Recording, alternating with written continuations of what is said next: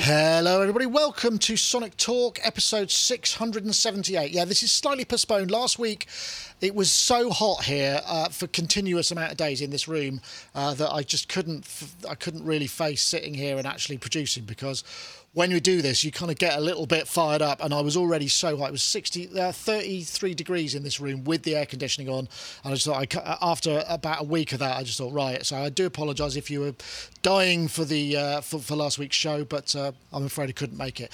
What is the show? The show is Sonic Talk. Sonic Talk is a podcast, video and audio to do with music technology, music production, all of those kind of things. So if you're interested in that, sit back for the next hour or so and enjoy yourselves. Don't forget you can subscribe, ring the bell on YouTube. We're also streaming this to Facebook Live. Audio version is available on all your usual podcast consumption devices, on the Amazon device, on the Google device, on the iTunes device, Stitcher, Spotify, all of those places. So please do avail yourself of that. And if you're also feeling like supporting us, we also have a Patreon where we've been posting all of our content ad-free, assuming it's not already not demonetized on YouTube.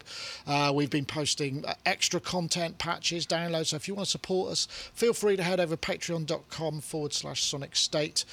Very reasonable prices, much cheapness, but much good value. So I hope you feel you can enjoy that. Please, much welcome. Anyway, we also want to say hi to our YouTubers, chatters, and IRC people. I'm trying a new experiment this week. I've turned the Restream bot to just spam everywhere, so it should post. You should be able to see what people are saying on Discord, on YouTube, and vice versa. So we'll see if that works. You'll have to tell me. I just thought I'd try it for once, but thank you very much, everybody, for your patience while I go through the housekeeping. Let's talk to our guests, so let's welcome our guests. I think we'll start over here in Connecticut with Mr. Rich Hilton. Rich, of course, keyboard player with Chic, engineer, producer, man of much experience. How are you, Rich? Well, thank you, and I appreciate the deferential much experience reference rather than the old man of the group. Well, let's face it, Rich, we're all kind of getting on a bit. So, I don't think there's any, I think it's just life experience, isn't it? That's the way. Yeah, absolutely. And I'm thankful for every day, and I've been good, working the counting my blessings angle as often as possible, and looking forward to getting back on tour. And the good news this morning here is that where you are have decided not to quarantine incoming vaccinated people, which means I just got 2 weeks of my life back. Right. Excellent. I'm really pleased to hear that. I mean, things are changing so rapidly, aren't they? I mean, it's kind of like we're starting to get ready for Superbooth because it looks like we may be able to go. It's just trying to find a way to get there that's affordable and, seeing if we can fund it and all of those things. But it may well be on. I'm feeling somewhat guilty because we haven't been on a family holiday for the very same reason. Anyway, I'm going to pull in for work. It is work, but so we have got a holiday planned in between there, so there will be a few days off. I will post those sort of things up. But Rich, lovely to have you. And we've also got Mr. Matt Hodson, aka Maths, who's there in Brighton in his studio where he concocts all kinds of modular goodness, as well as being a course director. Big shot over at BIMS Music Academy. How are you? Yeah, how you doing? Thanks for having us back. It was warm last week, wasn't it? But somehow I managed. I don't know how you guys feel, but if it's really sunny outside, I struggle with being inside and making music. I don't know if anyone else in the chat room experiences this, but I'm really happy when it's raining outside and I can just focus then. I always get this feeling like, oh, it's sunny, I should be outside, but I don't tan. I've just got a studio tan permanently, so it doesn't make any sense for me to go outside when it's sunny anyway. But I did buy a wetsuit, and I've been doing a lot of swimming recently. I've really enjoyed that. That sounds fabulous. What a great way to spend time. Saving up my pennies because I'm going to go see Rich when he comes and plays over here in the UK, hopefully. So I'm going to come and see you and throw chocolate at you or something like that. Excellent. Well, throw granola at me, please. Throw granola. Granola. Did you nearly say underwear there, Matt? And swerved at the last minute. Then I thought that's going to sound really weird. And, I suspected. Rich is highly respected sort of guy. Last thing he wants is some Northern English guy throwing his underwear at him. So. Well, he's here. We could ask him. I'm going to have to play that back for my wife later now. That you said that. Excellent. Get some foremanship on there and you never know. Right. Okay. Well, lovely to have you, Matt. I know you've been busy. Cheers. And maybe you can tell us a bit about your musical stuff a bit later on. We also have Mr. Gaz Williams, who's there in Bristol, music technologist, YouTuber, and I guess rehearsing for some live gigs, possibly, sort of musician. Yes, although our first gig back, this is with the Charlotte Church Pop Dungeon, has just been cancelled, which is gutting because we were on one of the headline slots at the Doona Rabbit Hole in Scotland, which are there. So some festivals are going ahead and some are not, and it's really frustrating if you are in that industry. It's kind of gutting for us because it was we got a whole rehearsal schedule and itinerary which was kind of focused around that, so that's kind of thrown a little bit of a wobbly at us. However, other ones are going ahead, so I don't know quite what's happening. It's remarkably frustrating, and there's a lot of hypocrisy and all sorts of stuff going on at the moment, which just again being musicians feel we're getting a bit of a shoddy deal, Yep, I'm totally with you. Well, hopefully things will settle down and we'll get back to some kind of normality. Yeah? But I think the thing is to make once it's when it's just like completely off the cards, you just go, well, okay, I'll get on with something else. But when it's sort of tantalisingly close, I think that's the frustration, isn't it? That's the difficulty. But I mean, we got some intensive rehearsal starting from next week. So that should be nice, getting back into the swing of things. Did a bass session yesterday for Doobie Dub Check in Bristol, which was really nice to actually be out in a studio doing a proper session. Some great musicians as well, so a step towards some kind of normality. But sad news, though, is I'm cancelling my show for the time being. My Gaz Williams show, that's coming off air. I'm just knocking that on the head for a bit. I might bring it back in the future, but so if you were wondering if I'm going to go live tonight, I'm not, and not for the foreseeable future either, I'm afraid. So that's just had to give way, really, because I've got a lot of other things going on. I would like to bring it back, and I probably will bring it back, but I will. I'll make an announcement when I plan to do that. So apologies if anyone was looking forward to that, but yes, no show for the foreseeable. Oh, well, okay. I mean, thanks for letting us know. I suppose we should get on I mean, traditionally, summer being summer, there's not always a ton of stuff, but we've actually had a few bits. Actually, before we go onto the topics, I just want to remind everybody about the Sonic album. Rich is here and his track Activate Sonic State. Also, Matt is here with his track Hanka, and also Gaz Destination Next Century as well. So please do check that out if you haven't already made a purchase. Feel free. Prices start very reasonably and go up to as much as you want to spend, but there's some quality work on that album and lots of tracks, so do check it out. Right, let's see where we are. Well, let's start with something. Okay, this is this sort of follows on a little bit from something we talked about with you last time, Matt. So this is actually Robin Vincent, Multimodular, who is doing an analog synth jam, but he's using the Erica Synths desktop matrix mixer, which is something that I've talked about and we talked about before. We've seen these sort of programmable patch matrices before, but this is slightly different because it's more of a mixer, but it's also DC coupled, and there it is. In fact, if I switch to the actual pretty pictures, there it is. It's a desktop unit. It comes off the in fact, if we scroll down, let me see, I think it's taken from the original concept of the actually I could use my new shot, can't I? Look, there we go. From the Syntrix, which, so you can see there's like a digital matrix there, which was used where you could just sort of set the row and the column, but it's also got 3 levels of attenuation, and it also merges and splits. So what I would like to have seen is attenuversion with a full range, and then it would have been absolutely brilliant. So I'm going to come to you first, Matt, because I know you were interested in this 16 buffer DC coupled inputs. I think it's about €500, which isn't excessive because you've got 16 by 16. That's a lot. Yeah, and they're DC coupled as well. So voltages. You can use CV. Yeah, voltages absolutely. in there. And I think the last time I was on, we was talking about this, this system that I've been designing, which is it's always staying patched. But we talked about how to kind of create presets, if you like, using modular and hardware. In fact, the last 2 videos I've done on my YouTube channel, I do a rundown of all of this and how it all works. So feel free to check those out. But what you've got here is essentially almost like a preset system for a modular. So if you're clever enough in the way that you hook it all up with the ins and the outs, you've got something here where you can, essentially generate presets. And I must admit, when I saw this on the Syntrax originally, which is really a modern take on the VCS3, I thought that would be nifty if that was a standalone device. Yeah.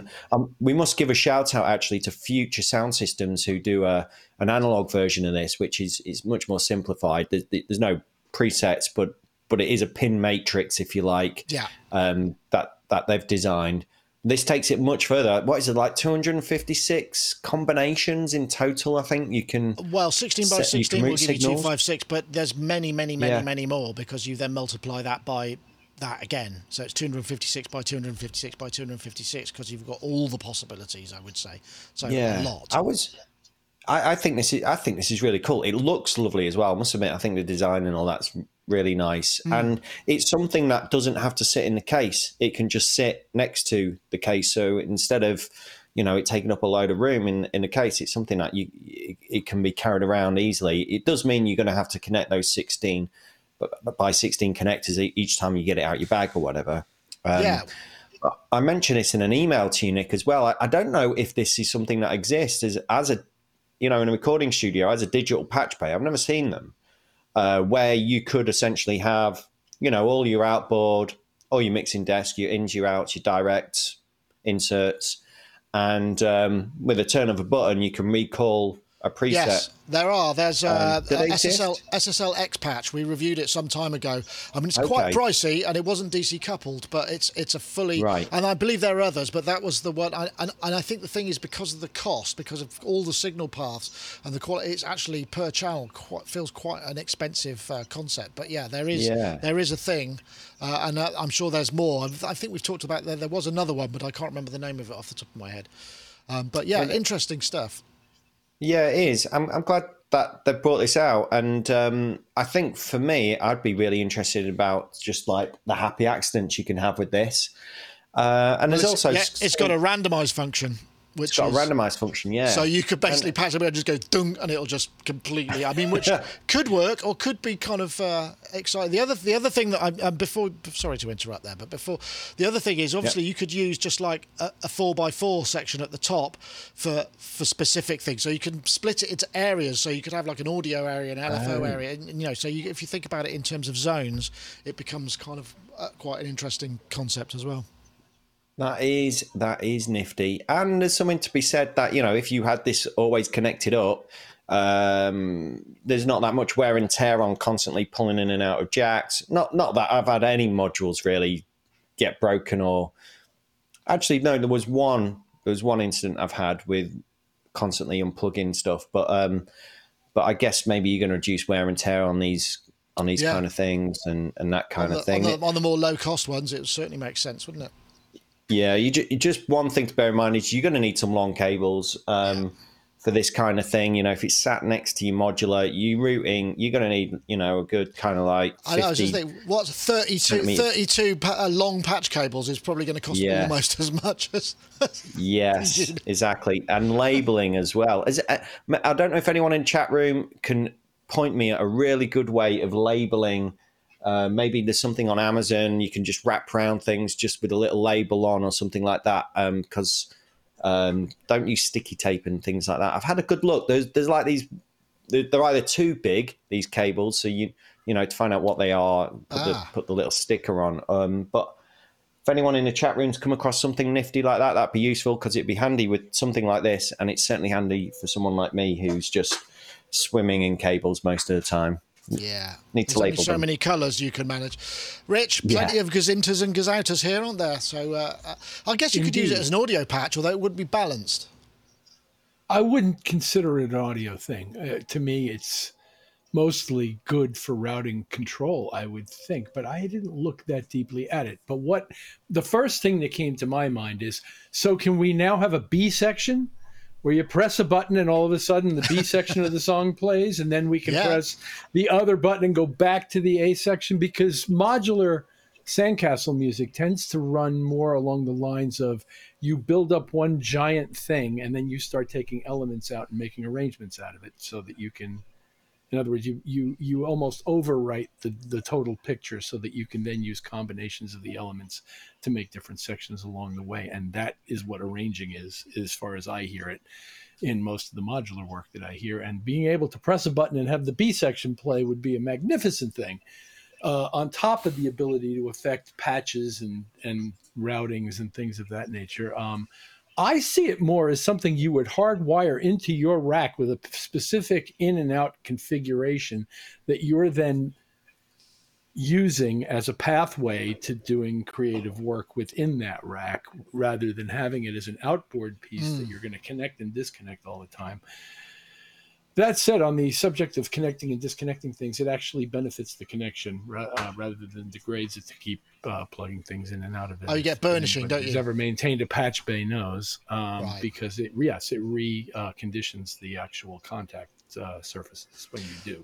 The friction is good in those particular cases. That reminds me, didn't there used to be able to buy a Bantam patch burnisher that you would put in? Yes. I have one at Niles, and it has a rather utilitarian dildo-like name to it. But anyway, it's the patch bay. If only I could use that in the title.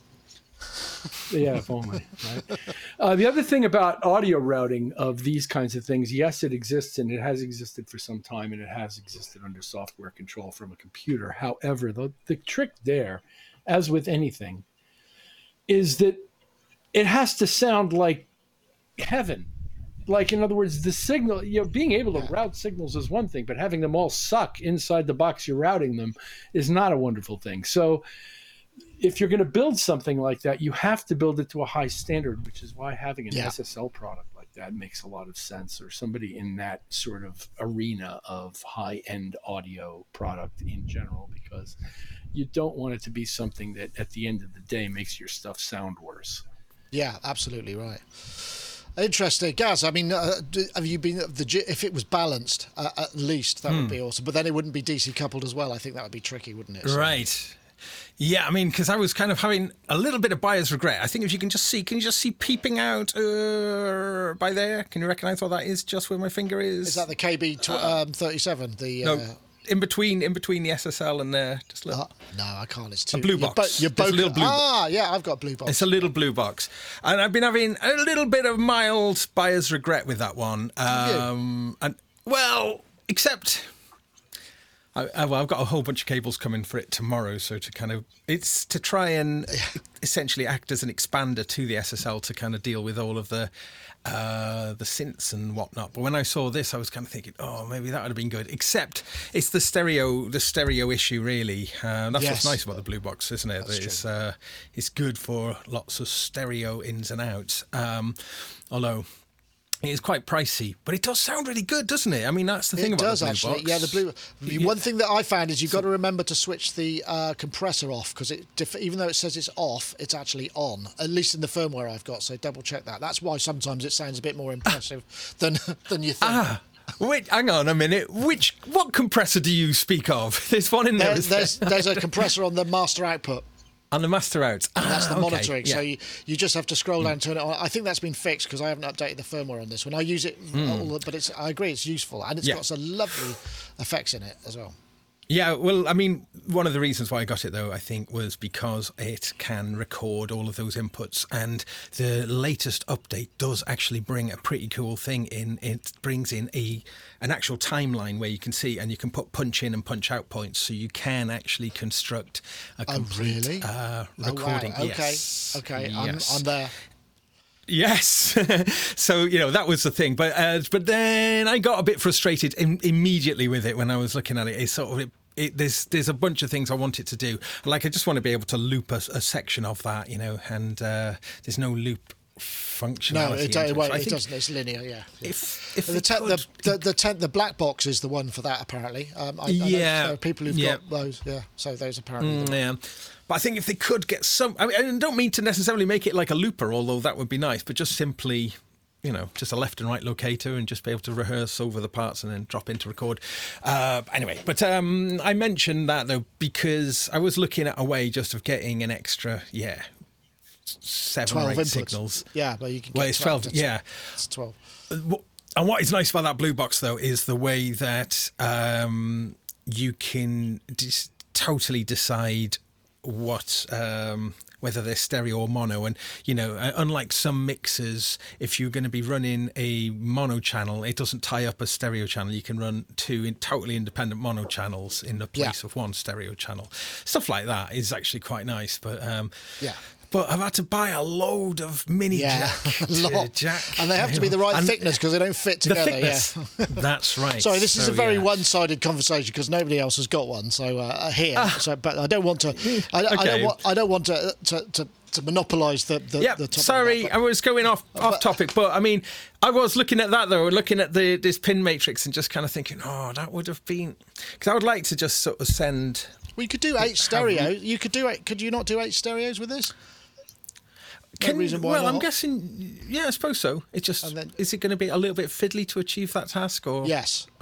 The answer would be yes. It would be a little bit fiddly to achieve that task, but anyway, it's there, and it's. I think we'll see more of this technology, and I think as soon as it becomes something that you can, you could have the pot so that you turn it one way and it's a 10-year. It's adding, and you turn it the other way, it's subtracting, so you can, or inverting, so you can end up with all sorts of. I don't see why that wouldn't be able, because I think there's some digital stuff going on underneath. It's just, so we'll see.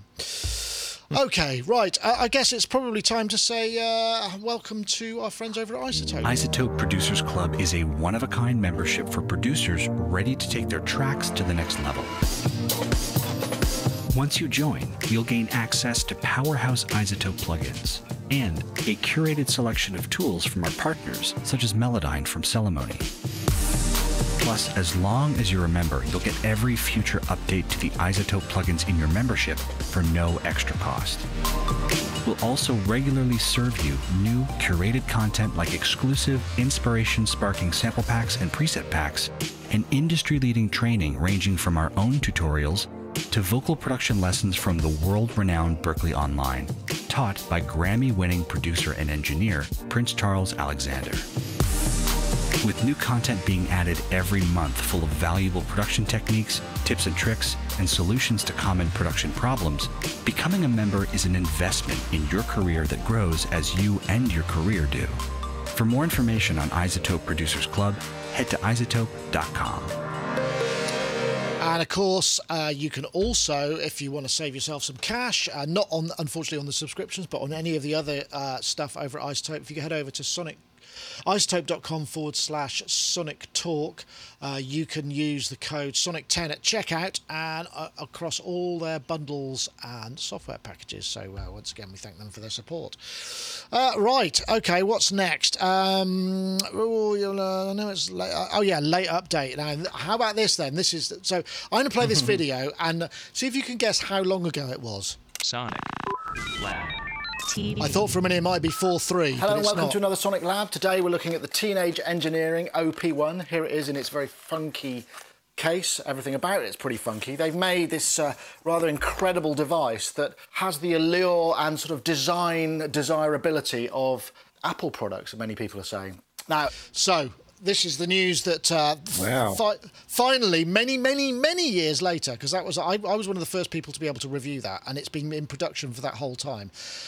They've now added audio USB I/O to this, which is kind of like, it's one of those things. It's like, what the hell? How the hell do you manage to do that? It's kind of, and it seems this must be one that is getting to be amongst the longest running products, I would imagine, of high tech. Because obviously you've got mechanical stuff that will run for a really long time. I'm trying to think of many other electronic high-tech, musical high-tech products that have had this amount of life and length into them. I'm sure there are. How many years ago, though, Gaz? I know you've got one and you're a fan. You've got the OPZ as well, but... Yes. It's 10 years old now, isn't it? So... Yes. Look at this one. 10 years. Oh, cool, Gaz. Yeah. Like that. So the lovely Robbie Bronneman brought over these coloured things to put on it. But I got to be honest, I put it on and I thought, oh, it looks nice, but I hate it. It catches your skin on the edges, so they're coming off. But what an extraordinary long-lived device! And when we thought that the firmware updates were over, which was back in, I think, was it 2013? I think was the last update. I think so. And there may have been another one, but that was the last major one. So to then find out all along that there was an audio interface lurking in it, which I think when we first saw it, I think that was maybe the expectation, with the USB, that it would have that. Took a while. How interesting. But they're saying, though, that it was through the things that they learnt from the OPZ enabled them to put it into here.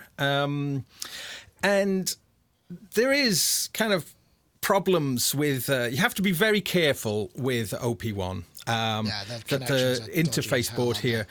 Yeah, you can, and I've broken it. I've broken this one, and I've had to replace it. But there is a little pop-out panel there, and you can get the kind of a new board to go into it. But that's good. I mean, just the fact that you can even do that is like thumbs up, repairability to a degree at least. Yes, but the shame about this one,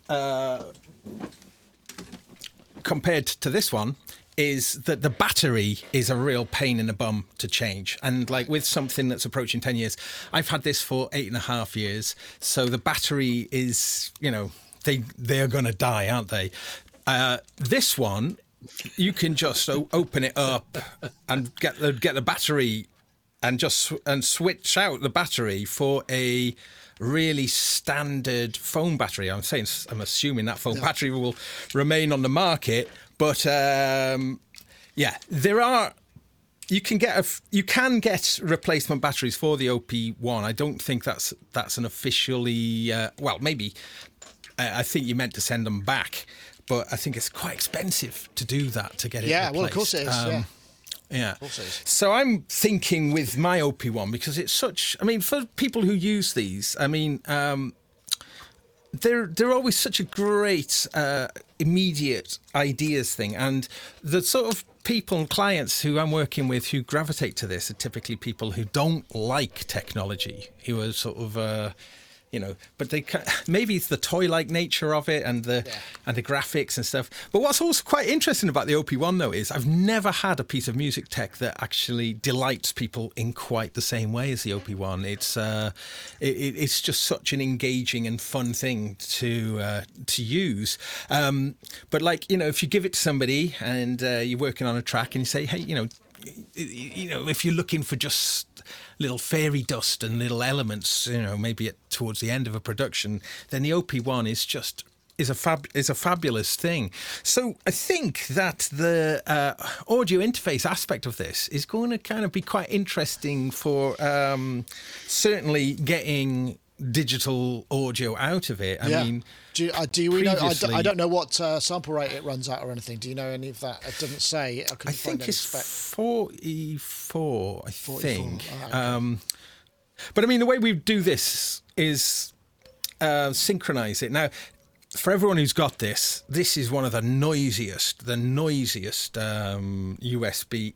If you plug it into your computer via the USB, it is noisy. So I haven't tested it much yet with I have updated it, but just using the USB for syncing, this caused no end of noise issues. Well, you have to get a ground hum thing reducer. Yes, absolutely. Absolutely. But typically what I would do is sync the tape and then record elements to the tape and then use it as a mass storage device then, and to grab the stuff off the tape that you recorded to get the quality out that way, rather than using the mini jack audio. Interesting. But it's still inspiring, and it's still relevant, I think, after all these years. It's interesting. Yeah. Rich, have you had your hands on one of these things? I mean, if you may be like me, and I would hate for you to pigeonhole you in the same way that I can pigeonhole myself. I find the friction of using it kind of a bit of a turn off, but that may be not something that you would suffer from. I have not operated one physically, so I don't have a sense of the friction. I do like to call it a fancy VL tone, and I did fall in love with the VL tone back in the day, so I don't see there's any reason why I wouldn't fall in love with this wonderful device, which I know so many people who really enjoy. The problems that come up hardware-wise, I understand also, because from a manufacturing standpoint, the thing can't be anything but a single circuit board, given the size of it. And that when you have a device that's a single circuit board, when one thing breaks, everything is broken, because there's no way to service individual elements without taking the whole thing out. And in some cases, there isn't really any way to service the individual elements, though I don't know that about this device. But things like changing, it becomes very difficult when you've got a device that's all on one board, but it saves them a lot of money. Yeah. So I don't really have an opinion about it, except that I know a lot of people love it, and I probably would too if I were playing with one.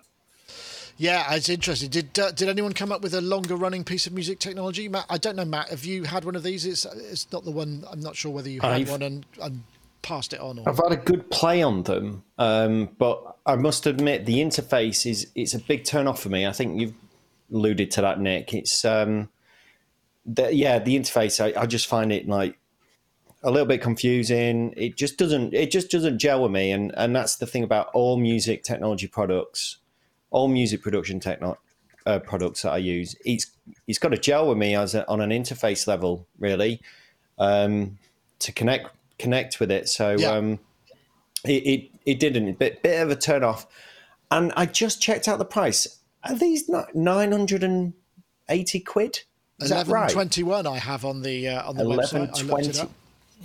Wow. Really? I mean, I had no idea they were actually that expensive.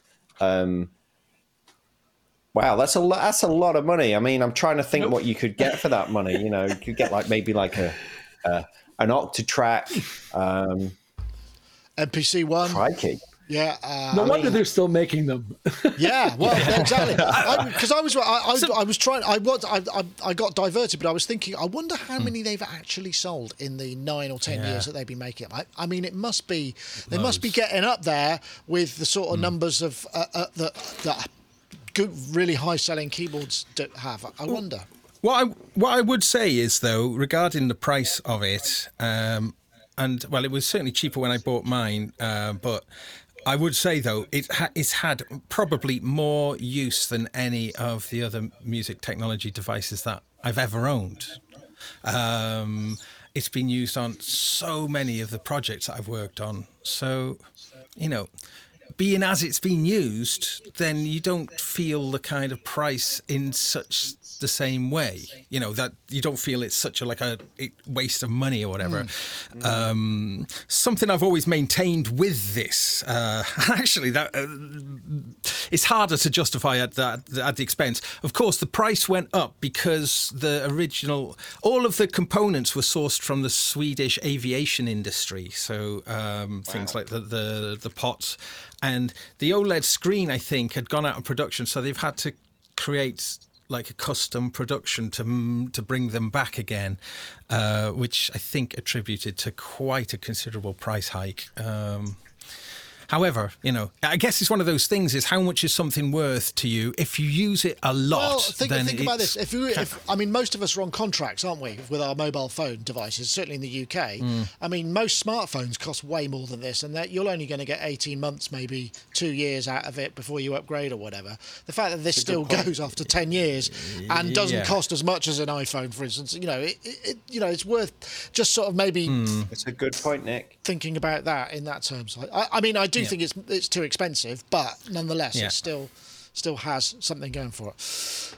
Okay, right. I think what I'll do now is just run the little piece from our friends over at Modal. Why not? Cobalt 8 verse extended analog virtual synth, the Innovid oscillator with, not 34, I think it's 38 algorithms now because they updated the soft OS recently. And in fact, I think there's even more OS update. Morphball 4-pole ladder filter, 29 endless encoders for real-time control, internal sequencer and arpeggiator, MPE support, which is very nice, modal app for Mac OS, Windows, Android, iOS and VST3AU. If you want to check it out, go to bit.ly/get_modal. Thank you very much for their support of the podcast. Okay, Class, what should we do next? Is anybody interested? Well, we should probably do the elephant in the room, shouldn't we? Which is which I believe maybe if we'll come back to that. Now, I want to preface this by saying before we go here, this is not so much about this person's ability, I would say. It's more about the phenomena that it is. The phenomena, so, yes. The phenomena. So I hope after all this I'm going to press the right button. Yes, here we go. So this is Sarah Brand, Red Dress, which is, nice little project video. I came to church to praise all love, sitting, coming for someone. And the thing is, her singing, the production, the music, it's all, it's fine, it's adequate, and she seems a nice person. What's really astonishing is the vocal got to that point and was so wrong all the time. It's literally, there are moments when it is, but it's very consistently wrong. And this has been a phenomenon. It's 350,000 views now. And we wonder whether or not maybe it was like she's a sociology student from the US studying at Oxford. We wonder whether or not this is part of some kind of experiment, to see how we react to it. And actually, the one thing I will say, there are a lot of comments here, and most of them are actually quite kind. They're not like, abusive, which you might expect because people can be very cruel. A lot of them are sort of saying, I don't know why I'm fascinated with this, and maybe I wonder what's going on here.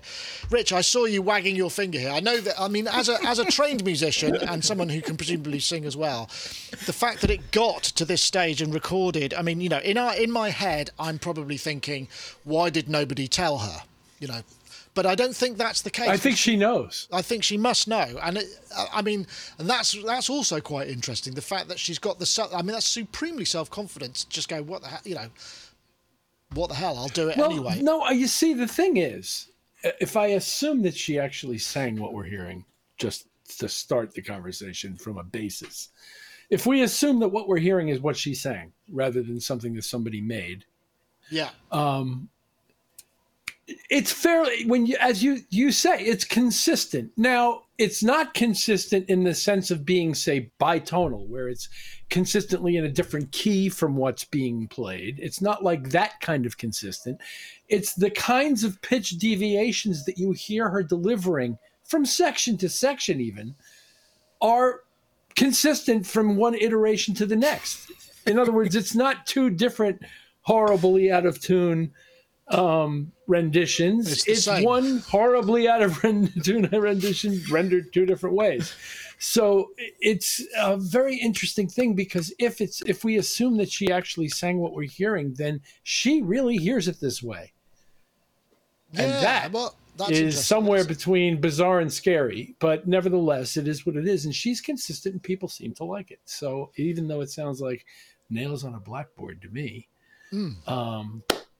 but it raises a lot of interesting points, isn't it? Because it's getting a lot of, a huge amount of interest and, attention. I hope she's okay with that, because that's one thing that we don't know, whether or not, this level of, when the spotlight turns on you, you kind of need to be able to handle it. And I hope she's okay and can handle it and all of those things. But I looked at previous videos and previous things of her singing live, and it's equally the same sort of deals going on. It's not like just for this video's been made, but there are a lot of people have been involved in making this and have supported her by doing it. And I wonder whether or not, it's just I just think the whole exercise is really fascinating. So I'm going to come to you, Matt, first, because you work in music education. Okay, so if somebody comes to you with a project, one of your students, and maybe they're not the best at this, that, and the other, I mean, do you support them and just kind of go for it and then, say, well, maybe you want to think about it, or do you try and be realistic and say, actually, maybe you should find someone else to sing this song? Song's great, but your execution of the vocal perhaps isn't, or, whatever. How would you handle it from a sort of that point of view? Well, it's all about reflective practice. So it's about getting the students at various levels, whatever instrument they're playing, to self-analyze, to self-reflect on it in a critical and meaningful way. So we set up a number of environments, from them performing essentially for themselves and playing it back to themselves and critically analyzing that, playing in front of small groups. We throw them into different dynamics all the time with different groups of people, and getting them out of their comfort zone. We get them to chop and change instruments quite quickly as well, and see how they adapt. And again, they're just reflecting on this whole process the whole time. We'd never discourage anyone to not sing, to not play the guitar, to not do something they were passionate about. We believe everyone's got a right to education, and we're there to help them all the way along through that journey. And they have regular tutorials with any member of staff at BIMM, which is one of the unique things about the university, is that it doesn't matter what course you're doing. You could be on the music business course, and you can have a tutorial with a music production tutor because you fancy getting into using GarageBand a little bit, or vice versa. So we're always encouraging them. We also put them on stage. We go to Isle of Wight. We have a little stage at Glastonbury every year as well. And we put them on stage, and we invite industry A&R down as well. And they also provide feedback to the students as well about how they're doing on their journey. But this certainly is a very interesting video. I mean, to be honest, Nick, this is one of the reasons I don't sing, is because I could do this without auto-tune being wrong, So I could do this really quite easily. And I must admit, sometimes working with modulars, one of the annoying things using about multiple oscillators is tuning them and keeping them in tune. And after a while, they go out of tune, and that could be annoying. And sometimes I've recorded stuff and things are out of tune, but I've put it out there, and sometimes it can add to that vibe. Weirdly said, I know things are out of tune, things should be in tune, but sometimes when they're slightly out, this is a bit more than slightly out, and it's also a vocal, so it has a different role in a song compared to maybe an oscillator does. Yeah, it's interesting, Gaz. Gaz, one thing that because the music's not out of tune, so presumably she must have listened to that and then go, right, I need to do my vocal now. But I just find it's part of me is like, fair enough, go for it. But part of me is like, why? Where's your own perception of what I'm singing here? How come you can't hear it, or if you can, why? Yeah, it's weird. I mean, the closest parallel I can think of is the film The Room with Tommy Wiseau. That whole thing. It's got a similar parallel. That's like considered the worst film ever made, and you kind of think, how on earth did that how on earth did that happen there? I mean, there is a film called The Disaster Artist that goes some way to kind of contextualize in that, but I've got to be honest, I love this. I feel it's like a breath of fresh air. I genuinely do. And I challenge people, get through it 3 times, and then on your 4th listen, you'll love it too. You'll be looking forward to all of those bits, and some of those sustained notes that she does, especially towards the end, are just perfectly horrible. So much so that it's just thrilling. And I've been learning it, I came to church. Someone's gone through it and written out all the lyrics, and I'm thinking of covering it, because I love it. I think it's a great song. It's great because of all of the bits that she does. Someone's done a video, haven't they? They've done a transcription, and it's like all microtonal transcription, which is funny. But I think what it is, why I really like it is, it's just like it's the opposite of what we've been hearing for 20 years or so of just overly tuned vocals. Yes. So to hear this kind of raw vocal and it being so out and so bad, I actually find I really love it. And it's an earworm. My God, it's an earworm. I've been waking up the last 2 days. I've woken up and the first thing is that song again. And, you know, I mean, yeah, I've only got myself to blame here. But and now I'm trying to inflict it on all of you. But I think I get a kick out of things like this. And when I'm producing and say I'm working with a singer and they hit a wrong note and they're really embarrassed about it, I'm like, oh, no, I you know, I really like them. And I kind of want to keep the wrong bits in, but they invariably want to kill me for that. But I suppose, but that's the thing, that they are consciously aware when on playback or whatever, because there are some other tracks where there are backing vocals, and so which were presumably overdubbed, and the backing vocals are also, you know, it's like horror. So you've got a harmony that isn't actually a harmony, that is just playing, and you think, well, what? When you sang the second part of that harmony, how did you know whether it was right or wrong? That's the thing, I suppose, I don't understand so much. And it's so wrong, it's right. It's so wrong, it's right. That's what I feel with it, and that's why I really enjoy it, you know. And I can imagine this is going to be played out in sort of hipster bars and stuff, and everyone's going to be singing along with it. So, you know, maybe she'll get some. She'll get some festival gigs and stuff. It'd be Have you listened to many multi-tracks that, you know, there's multi-tracks floating around, isn't there, around the music industry, and sometimes when you dig into them, you hear some really like, oof, you know, whether it's backing vocals or guitar take, or I think Giles Martin once was talking, I think he was remastering some of the Beatles stuff, and I think it was on Hey Jude, and there was this one real fluff, he heard it every single time. He you know, had it on the multi-track, and he was like, I could correct it. I could, but he was like, that's not my place. I'm not going to do it. But every time he's listening back to this, he's mixing it over and over again, remastering it. And he's like, he said it was just eating away at him. And he could, all it would take is like 3 second, bang, bosh, done. Yeah, well, it'd be different, I suppose. But he decided not to do it. Yeah. Rich, who's the person that should be saying, you know, because imagine you're working on a track, there's a thing, there's maybe a scratch vocal, or there's the vocal, or whatever it may be considered. Who's the person who says that's just not good enough? That's not, you know, you made me want to reconsider singing that, because that's the thing that's kind of interesting. And I suppose who's to say as well. It depends on whether there's a role, because the thing about Sarah, you know, she's directed. She wrote the song, you know, directed the video, edited the video, all of these things. So she's sort of into the whole process. And I guess she doesn't say that she played all the musical instruments. I'm just wondering how that relationship must work. But there must be, who's the bad, you know, is it necessary to be a bad guy, or do you just go, I'll just Melodyne it rather than worry about the politics?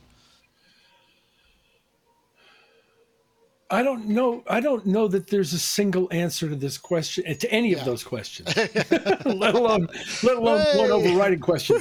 So you've got who decides. So the who decides question has to do with who's producing and how strong a role is the producer taking in directing performances. Yeah. Some producers take a very strong role in directing performances, and in that case, the producer will quite often say, you know, that's pretty good, and we're going to keep that, but I think you could probably do one that's better, and let's give it another try, and I want you to focus on this, that, and the other thing. So that would be one controlling producer who likes to get involved in the individual performances, and some do and some don't.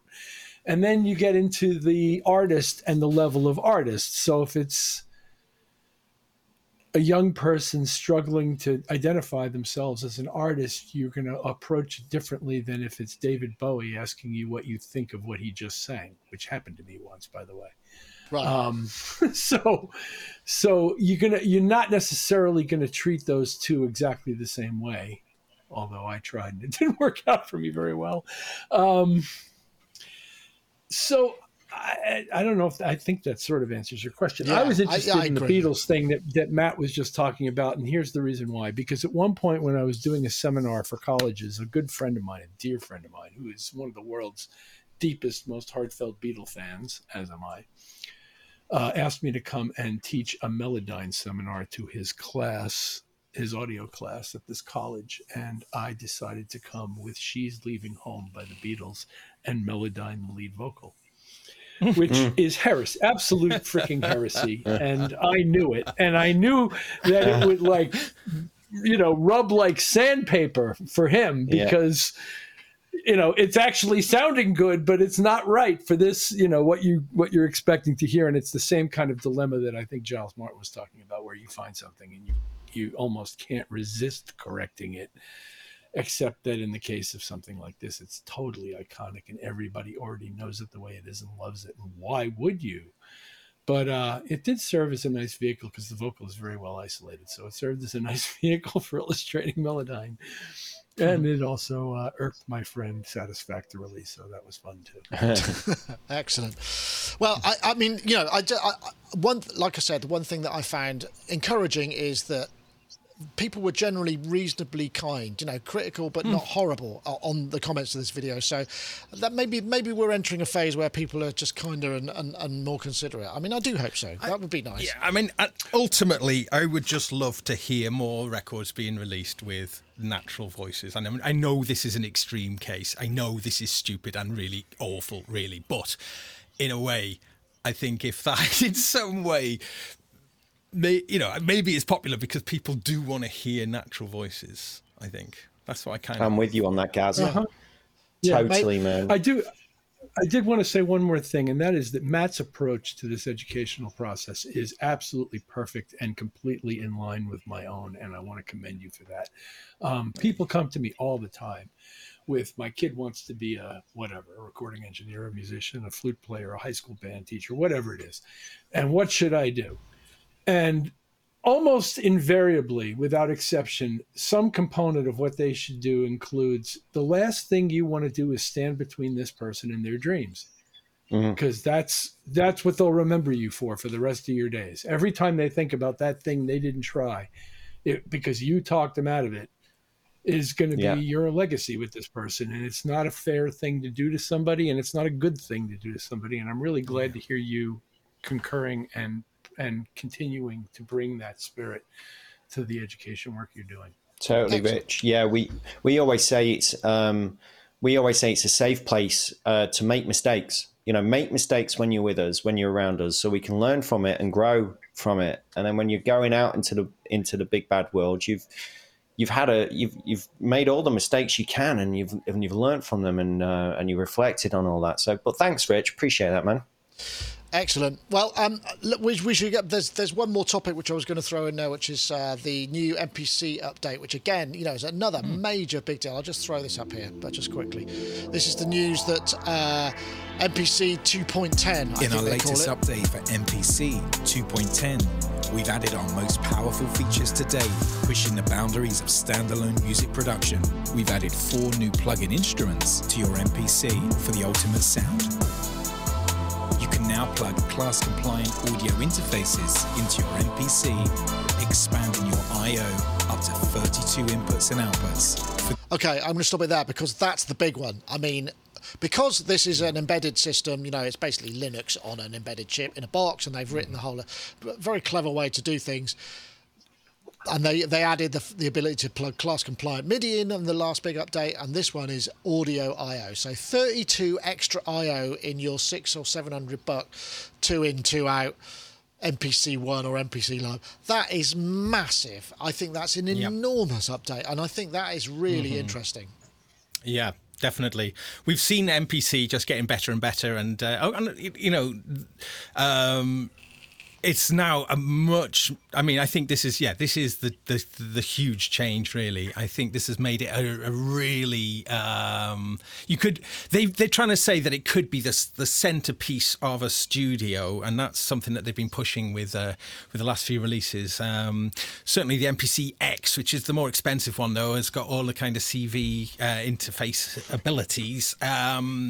So now increasing the channel count significantly, I think, is significant, and also goes quite some way to making that thing, lots of people don't want to have a computer as the centerpiece. I mean, obviously most people do, but you just haven't had the opportunity to do that in a sort of standalone way quite like this. I mean, Machine Plus is great, and I thought had the edge over the MPC one, but now I think it's funny though, they keep kind of jostling for position there, really. The included plugins now, these 4 plugins are quite interesting in that they are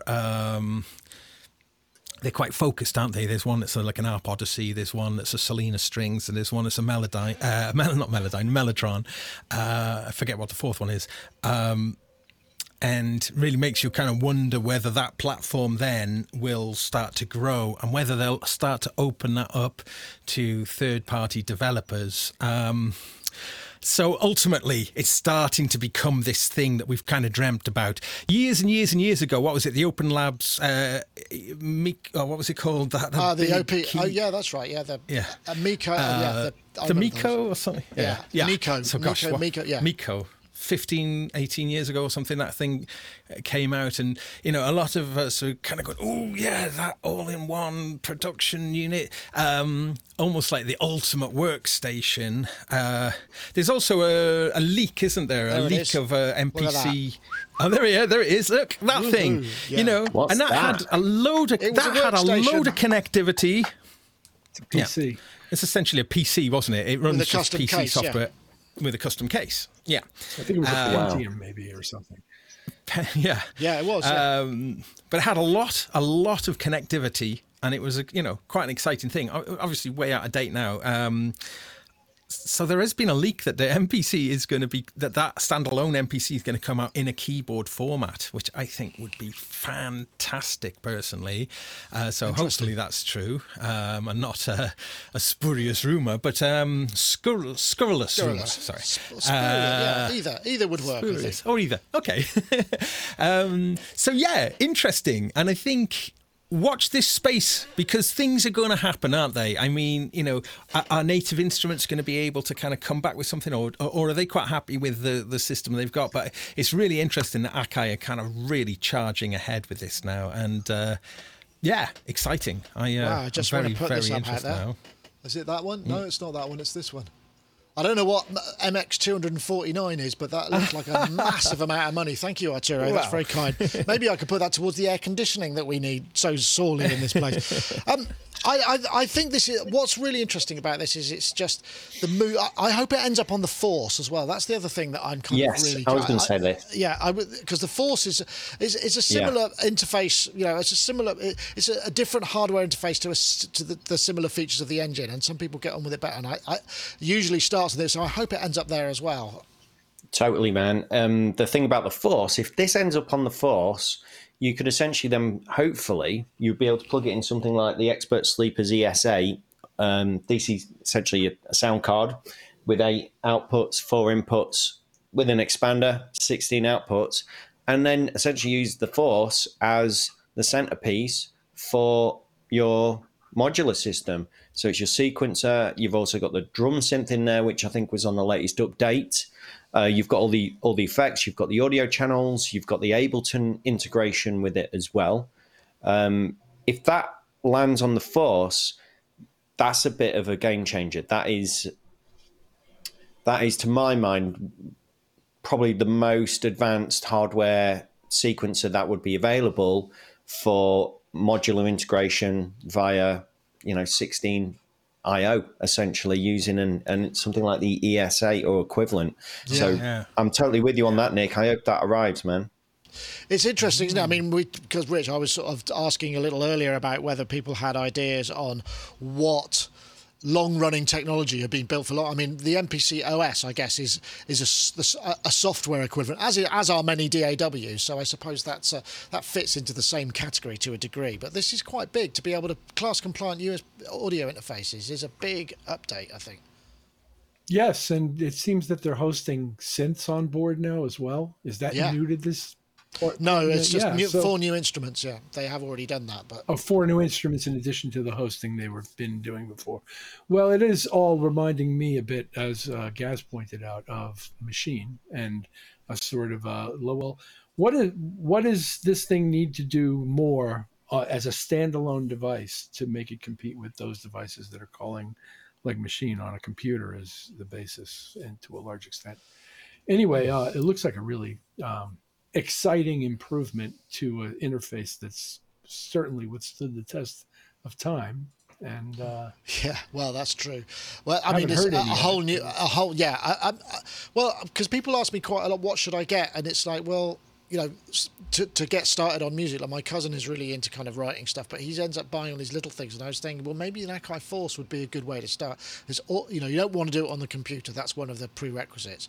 But then the other thing is, you know, as soon as you kind of go, well, I have the sequencer over here on one piece of hardware, I have a couple of others. Then it's a matter of how do you recall and save that stuff without recording. It becomes quite a pain. One of the things that we forget, you know, sometimes is by having everything in the box and in a DAW, you know, one advantage is you save the document, and when you load it back up again, there it is, you know, and you can carry on. Whereas if you've been working on the kitchen table with your sequencer and your MIDI device, and you know, if you've had to clear it away for Sunday lunch and put it back, it may not come back the same way it ever did, you know. So there's a lot of advantages to be done of that. Not everybody has the opportunity to have a continual setup. So yeah, interesting. I think this is a really big deal. Let me actually, I was going to post the link in the chat room, because I've been. That's one of my. I can recall starting each day using data cassettes to restore my Lindrum and my memory mode, so that I could continue to work on what I had ended yesterday. Yeah, I remember that too. The AES interface for the S1000. Which had a DAT card, and you would squirt I learned very quickly that you had to do it twice because it didn't always work. So you had to do it 2 times, and then usually it would work. Yeah, because you could dump all the memory, including the programs and the samples, onto a DAT tape as sort of like a cross between modem noise and sample information, and it would load back up. That was a genius, but yeah, it was almost like an early modem booting up. Sort of the sound. It had noise components, and you heard data bits going, and it was Yeah, it wasn't. You didn't want to listen to it, that's for sure. Not at full volume. Advanced empty. Yeah, it kind of was like that. Yeah. Anyway, I just thought that was worth having there. I think that's a kind of again, you know, another great. If I go there, let's go there. Another great interface update for the. There's no more pictures on there. Well, I think we've reached 5 o'clock. I made it through the day. It's not too hot in here. So, yeah, I hope that we will be able to continue and through the summer without melting, because last week, like I say, apologies if you were looking forward to it. But, Gaz, thank you very much for joining us. Like I say, no live stream tonight, but you've got lots of work on, so that's great. But maybe we'll be able to get together and do that thing with the VST Connect we were talking about, but I understand you are busy, so that's fair enough. That's cool. No, I mean, and I just want to say thanks to everybody who has tuned into my show over the past sort of year and a bit. You know, and I don't want to feel like I'm letting the regulars down, because I've been ever so grateful to have a really fabulous audience. But I will be back with my show at some point, but not for a while, I think. Okay. But I will. Yeah. But thanks ever so much. Yeah. Fair enough. Thank you very much, Gaz. And Rich, lovely to have you. I hope the barbecue weather is making you enjoy lots of outside cooking and, you know, the good life, as it were.